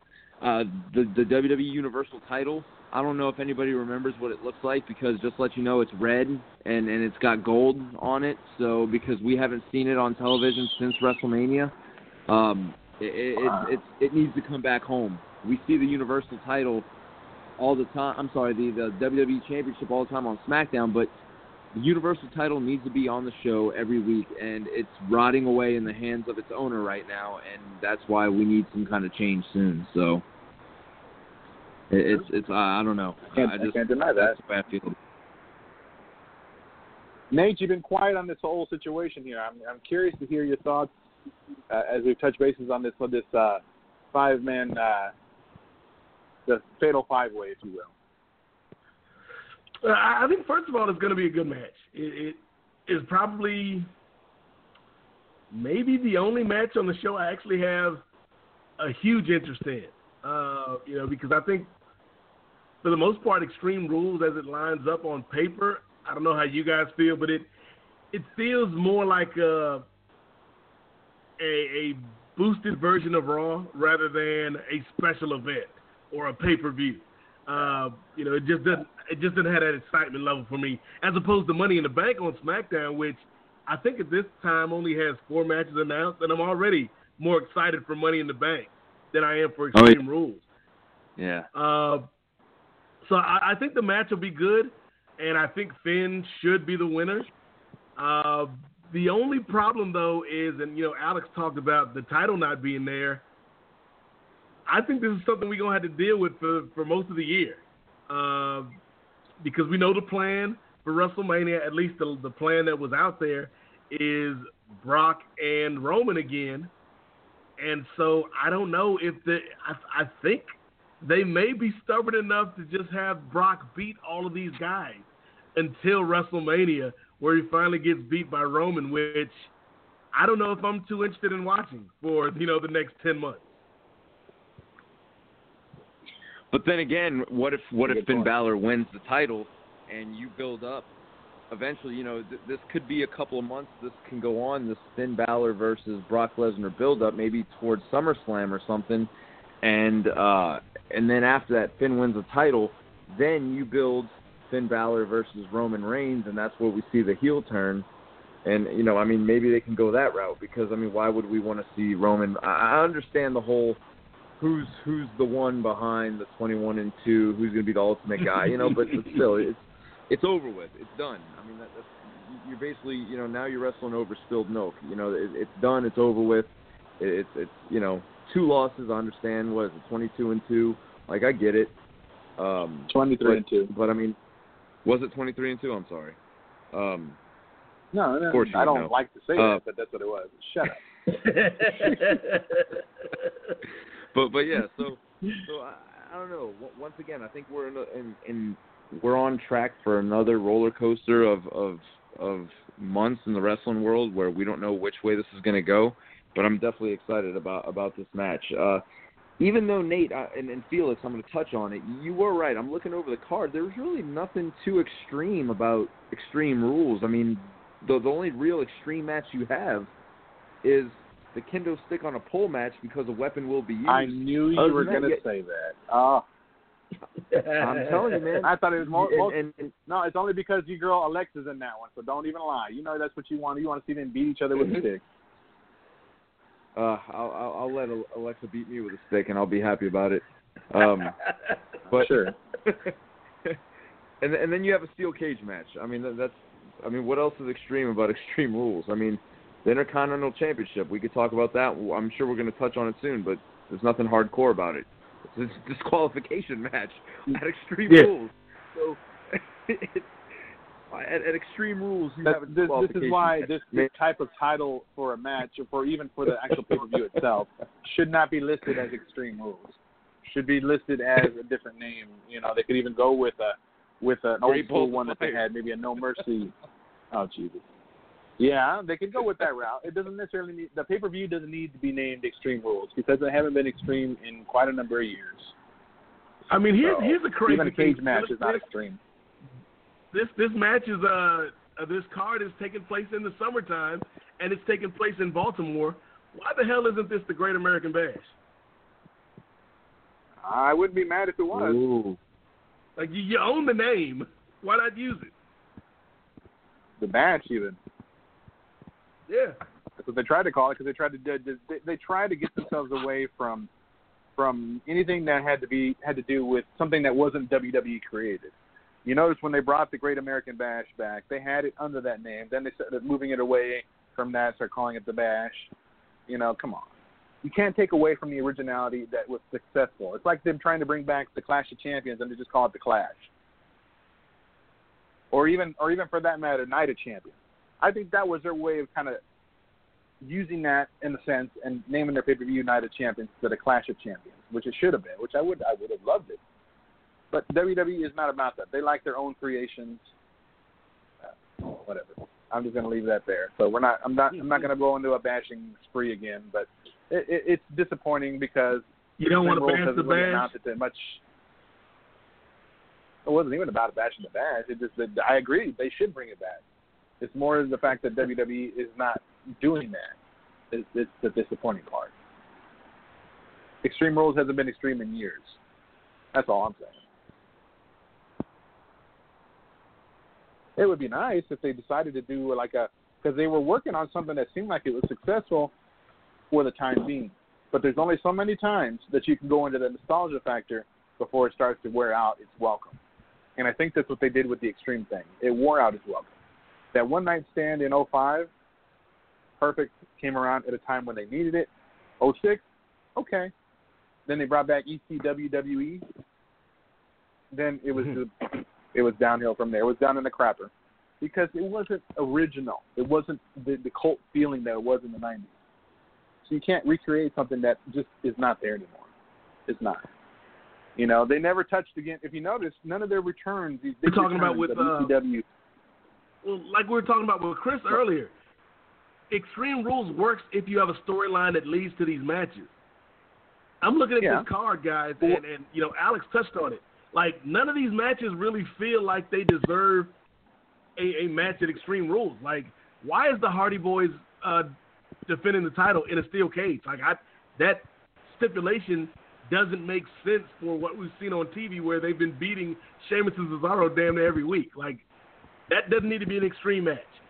Neville and Aries, that's a submission match. That doesn't need to be on Extreme Rules. The Miz match, that doesn't need to be on Extreme Rules. So, like, I guess the women's match and maybe the 5-way.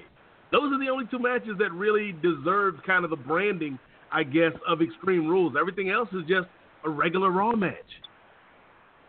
Mm-hmm. Yeah, I mean, it's... Well, I guess to close on the subject that I had there with earlier with the ECW thing is, I always wanted to see if they would ever bring back a WCW one night thing, because I think a lot of fans feel like they still needed some kind of closure with that. Not saying that they didn't get it in some instances. Some don't feel like they did. However, again, there's no originality there, because if they make it special for one night, and going back on what you just said, yes, create something into a story to build towards that, and have a lot of these WCW guys, the original guys, like a Flair, like a Sting, like even show up, have Terry Funk show up. What the hell? You know, just even Jim Ross, you know, the guys who were in that era that were there, you know, and if they had a match, if they had one match, that would be great. But it doesn't necessarily have to be Funk and Flair, of course not. Even have Muda, you know, Muda would be great to come back. I don't think he would, but, you know, just throwing it out there. They won't do it because WCW was really the only company that took it to the WWE, and WWE has to lord it over them probably forever. Which is why we can't really touch on the subject that's still very sensitive to Nate, as seeing the Stinger come into his only WrestleMania and lose. There's a lot to that's still very disappointing, because WWE, this is how they do this. And I'm sorry, I'm not trying to bash, but the proof is in the action. The proof's in the pudding. You know, a lot of things that just don't make sense. But I'm going to leave it at that. I'm going to close the door on that portion of it. Anyways, as far as Extreme Rules, or should I say the mediocre rules, you know, the show itself, you know, it'll be interesting to see who the number one contender is for the Universal Championship. What will also be interesting, and this is where I think they're trying to put a little sleaze on things a little bit. Maybe not. Is what is the deal with Kurt Angle? Corey Graves brought in something that had him a little shaken up. Where is this leading to? Could this be leading to Kurt's return to the ring? Because you know it's going to happen. He's going to have at least one more run, maybe one more match, maybe one more title run. Oh, yeah. Goldberg did it. Why the hell couldn't Kurt? You know? Kurt's a much better wrestler. Wow, I left you all speechless, huh? Not very often that happens. The thing with Kurt, like, obviously, I'm a big fan of Kurt Angle. You know, you can make the argument that just in terms of technical knowledge, Kurt Angle might be the greatest professional wrestler to ever live, being an Olympic champion and all. But I don't know. Like, I think Kurt is a guy that when he gets in the ring, he can't half-ass it. You know, he can't go 75 or 80. And at this stage of the game, I don't want him to get hurt. You know, because I saw him in TNA take crazy risks for like no reason. You know, like diving off of cages and doing moonsaults off the top of cages. And so I'd love to see Kurt in a match again, but I'd want him to be safe above all else. True. There's really not much left for him to prove either. But no. I digress. Now I got to say the quiet one on this horizon here is Mr. Aztec Warrior here. He's not the Aztec Warrior. He's not doing his primal scream. Oh! Anyways, what's up, Alex? Where you at, man? Not much, man. Just listening. Just listening to Nate. I just wanted to give you guys a chance to talk. I felt like I've been running my mouth all night, but no, I totally agree. I think you kind of have been, but that's okay because you were gone. Yeah, I know. I have a lot to say. I don't think 2 hours is going to do us justice, but anyway, you know, Kurt Angle. I think he's on the. You know, he definitely has. He probably has a good 5 matches left in him. I mean, the man's in great shape. You know, he takes care of himself. I mean, obviously, despite a few injuries, but if anybody can do it, it's Kurt. You know, there's just I don't know how soon we're going to see it. I think if Kurt Angle does come back, it'll be more out of a kind of like a WrestleMania type thing, or you know. So we still have some time, but I'm sure that there's going to be those little jabs here and there that are going to start hinting into a slow but meaningful comeback when the time is right. So. Okay. All right. We'll see where that little twist goes and see what could be leading to this exposure of Kurt Angle, which I think will in turn lead to the return of Stephanie and Hunter back to TV eventually. But, oh, please no. No, and you know what's going to happen. You know they won't stay gone that long. But I got to tell you, I got to ask, and I think we mentioned this on the last show. I don't recall, but I believe we did. Maybe we did. Well, either way, Jinder Mahal. Something that, okay, first off, nobody saw it coming, which was good. However, it came at the same time when WWE was making their way into India, and they have a business relationship now. Here's the thing, and I've talked about this with somebody. I don't remember who.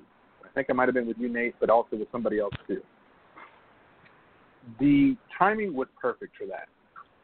Was it the fact that they did this, that they made Jinder the champion, or after years of work and him being made to look like a clown and then lose his job and go out and build himself and come back and really come back totally different than he was before, really, for sure, and build himself up into the company, what could be the company's top heel?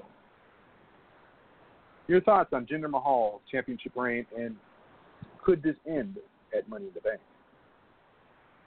Not at all. Why? So basically, I think this is perfect example of when you think it's time to hang it up, or when you think you just don't have any more gas in the tank. You know, all it takes is passion, drive, work ethic to almost repackage and recreate yourself into what people want and then find that median that makes you happy. And, I mean, you know, you have a guy who was playing air guitar for the longest time, and now he's here holding the WWE Championship. I think it's well-deserved, and I think coincidental going into India, I understand. But, look, this needed to be done because prior to it, you know, I remember talking on here about it. When was the last time we had a top heel in WWE that was truly hated? Because, I mean, think about it. Prior to Randy Orton, you know, yeah, Bray Wyatt, people still cheered for him. Like, you got the kids and everything who boo Bray Wyatt, but people like Bray Wyatt, and people cheer for him. Back on, you know, and then before that, you know, it's like you still had AJ Styles when he was trying to be a heel. I understand, but everybody loves AJ Styles. So you're not drawing the heat that a heel should be drawing because so many people love the guys that were champions. And then when you look at the Universal title picture, I understand when Kevin Owens won, you know, yeah, he had heat, but yet again, still people liked Kevin Owens. You know, so it was because still, he was beating the hell out of John Cena. Right, you know, and it's just, it's things like that I mean, people, again, John Cena, it's like he's one of those mixed reaction type of guys that you love him or you hate him. But Jinder Mahal, let's look at a whole different outlook. Yeah, people like us, we're going to cheer and feel happy because Jinder Mahal won the title. But as a fan, he looks different. He talks different. He is not American. So, and no matter who you are, so many people still look at them as minority, and the fact that people can't accept diversity, you know, it's one thing to be white, to be black, to be Asian. We see a lot of it, right? But overseas, when you come to, you know, Indian people or people from, you know, that religion and that descent and that area of the world, with so much that has happened in recent history in our country, we still don't take too kindly, or we don't quite accept the people from the Middle East as much as we accept other people. So that is drawing true heat because people are like, oh man, it's not Randy Orton. We hate him now. We hate this guy because we want our John Cena. We want Randy Orton. We want our AJ Styles. We want the faces we're used to seeing. You know, it's Jinder Mahal. This isn't a guy that you're just going to automatically think off the top of your head, oh, I'm going to cheer for him. No. He wears a turban. He speaks a different language. You know, he's completely opposite of what you would want in your champion, except the fact that he looks like $1 billion. So I think this is exactly what they needed to do, and he earned every single right, and the way he did it fits perfectly. He's got his two little goons with him, and I think he's going to be holding this title for a little bit. You know, I don't think it's going back home to Randy. Okay. Nate, your thoughts? I think this is another reason why SmackDown has been the more interesting show for the makes a great heel. I think, you know, it works in a couple different ways. Like you've got, you know, the anti-foreigner type of thing. You've got the some of the quote-unquote smart fans that don't think Jinder's the right guy for the spot, so they boo him. Yeah. A top heel that is getting the reaction he should be getting. And I think that, you know, it's credit to Jinder for working hard and for kind of playing off of what Ray said earlier, you know, being patient and everything happening in the right time. You know, Jinder put in the work and you know, put in the time and effort to get to this point, and then you have it coinciding with the WWE trying to break into India, so it's the perfect storm of events for this dude. And you know, I thought it was great to take the title off of Randy and put it on to Jinder. I think Jinder keeps the title at least up through SummerSlam, where maybe AJ gets it off of him. But it might not even be the AJ, because I think, looking at Money in the Bank, I think my pick to win that match might be Nakamura, and maybe we get Nakamura and Jinder, which would be the most crazy main event that nobody would have predicted 6 months ago. or even a year ago. So I think SmackDown's got some positive momentum. The women's division is great. We've got the announcement of the first ever women's Money in the Bank tonight. Kevin Owens is doing his thing. Sami Zayn is more relevant than he was on Raw, which isn't saying a lot, but it's a better position for Sami. And we got the New Day. Yeah. The New Day's back. So I think things are looking up for SmackDown, and gender's a big part of that. Okay. I can give you that. I'll give you that. And, I was just looking over the calendar, and we will be back on June the 13th, 2 weeks from tonight. And I'm sorry, Alex, you were saying something? Go ahead. Oh, no. I was just saying, also just a quick recap on the Extreme Rules. We talked about the number one contenders match. Obviously, Intercontinental Championship match, which is a no disqualification match. I'm sorry.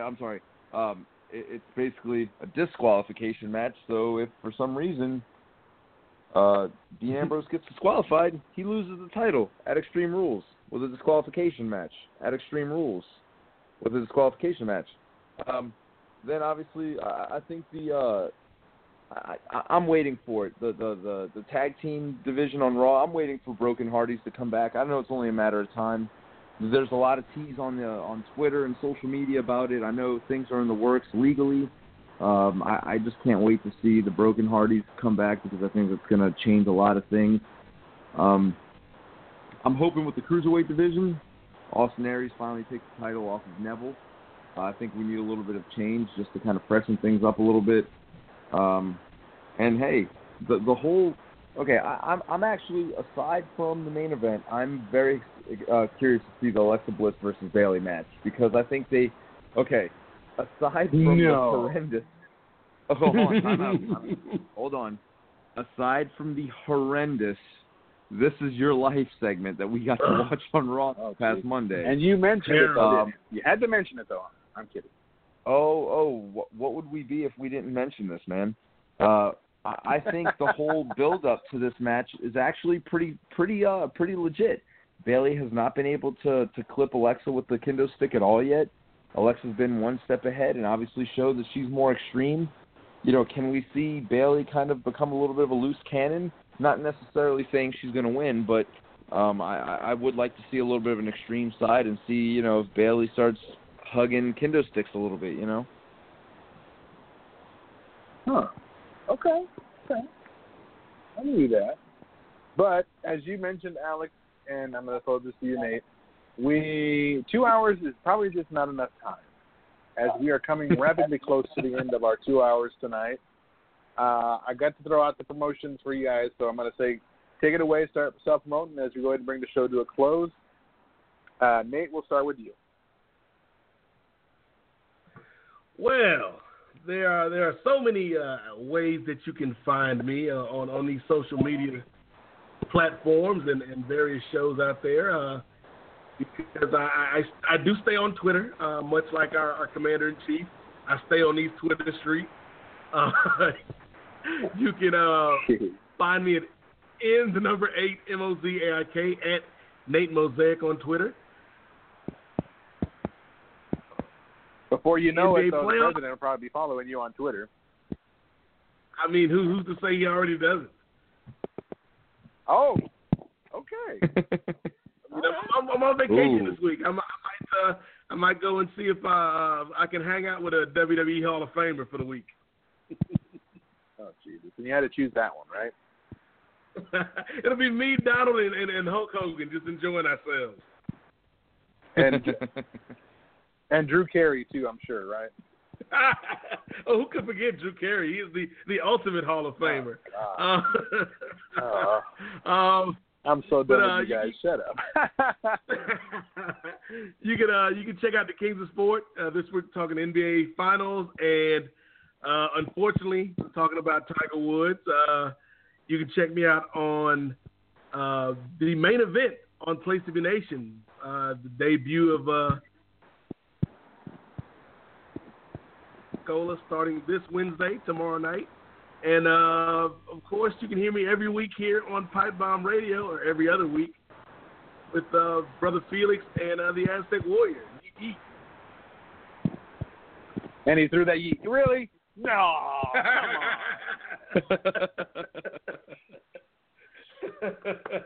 Oh, my God. That ultimate overkill. But that's okay, though. That's what we do here. We have fun. So, all right, Alex, take it away, man. What you got coming up? We know a few things, but.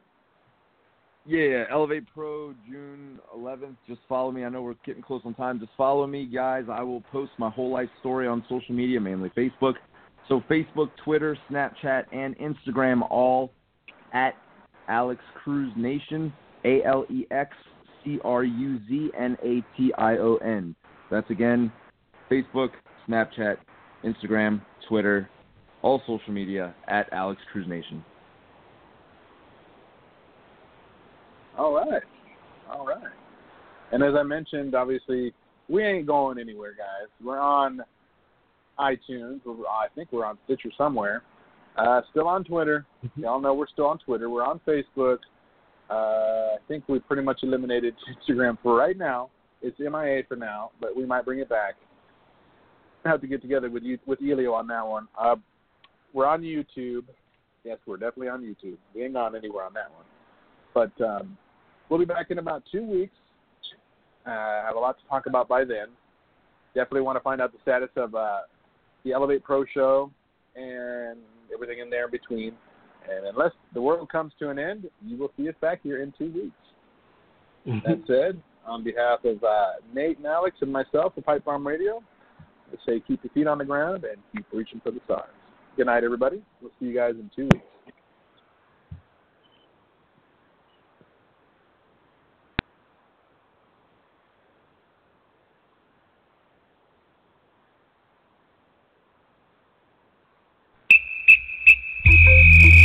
Millions of dollars. Make it move.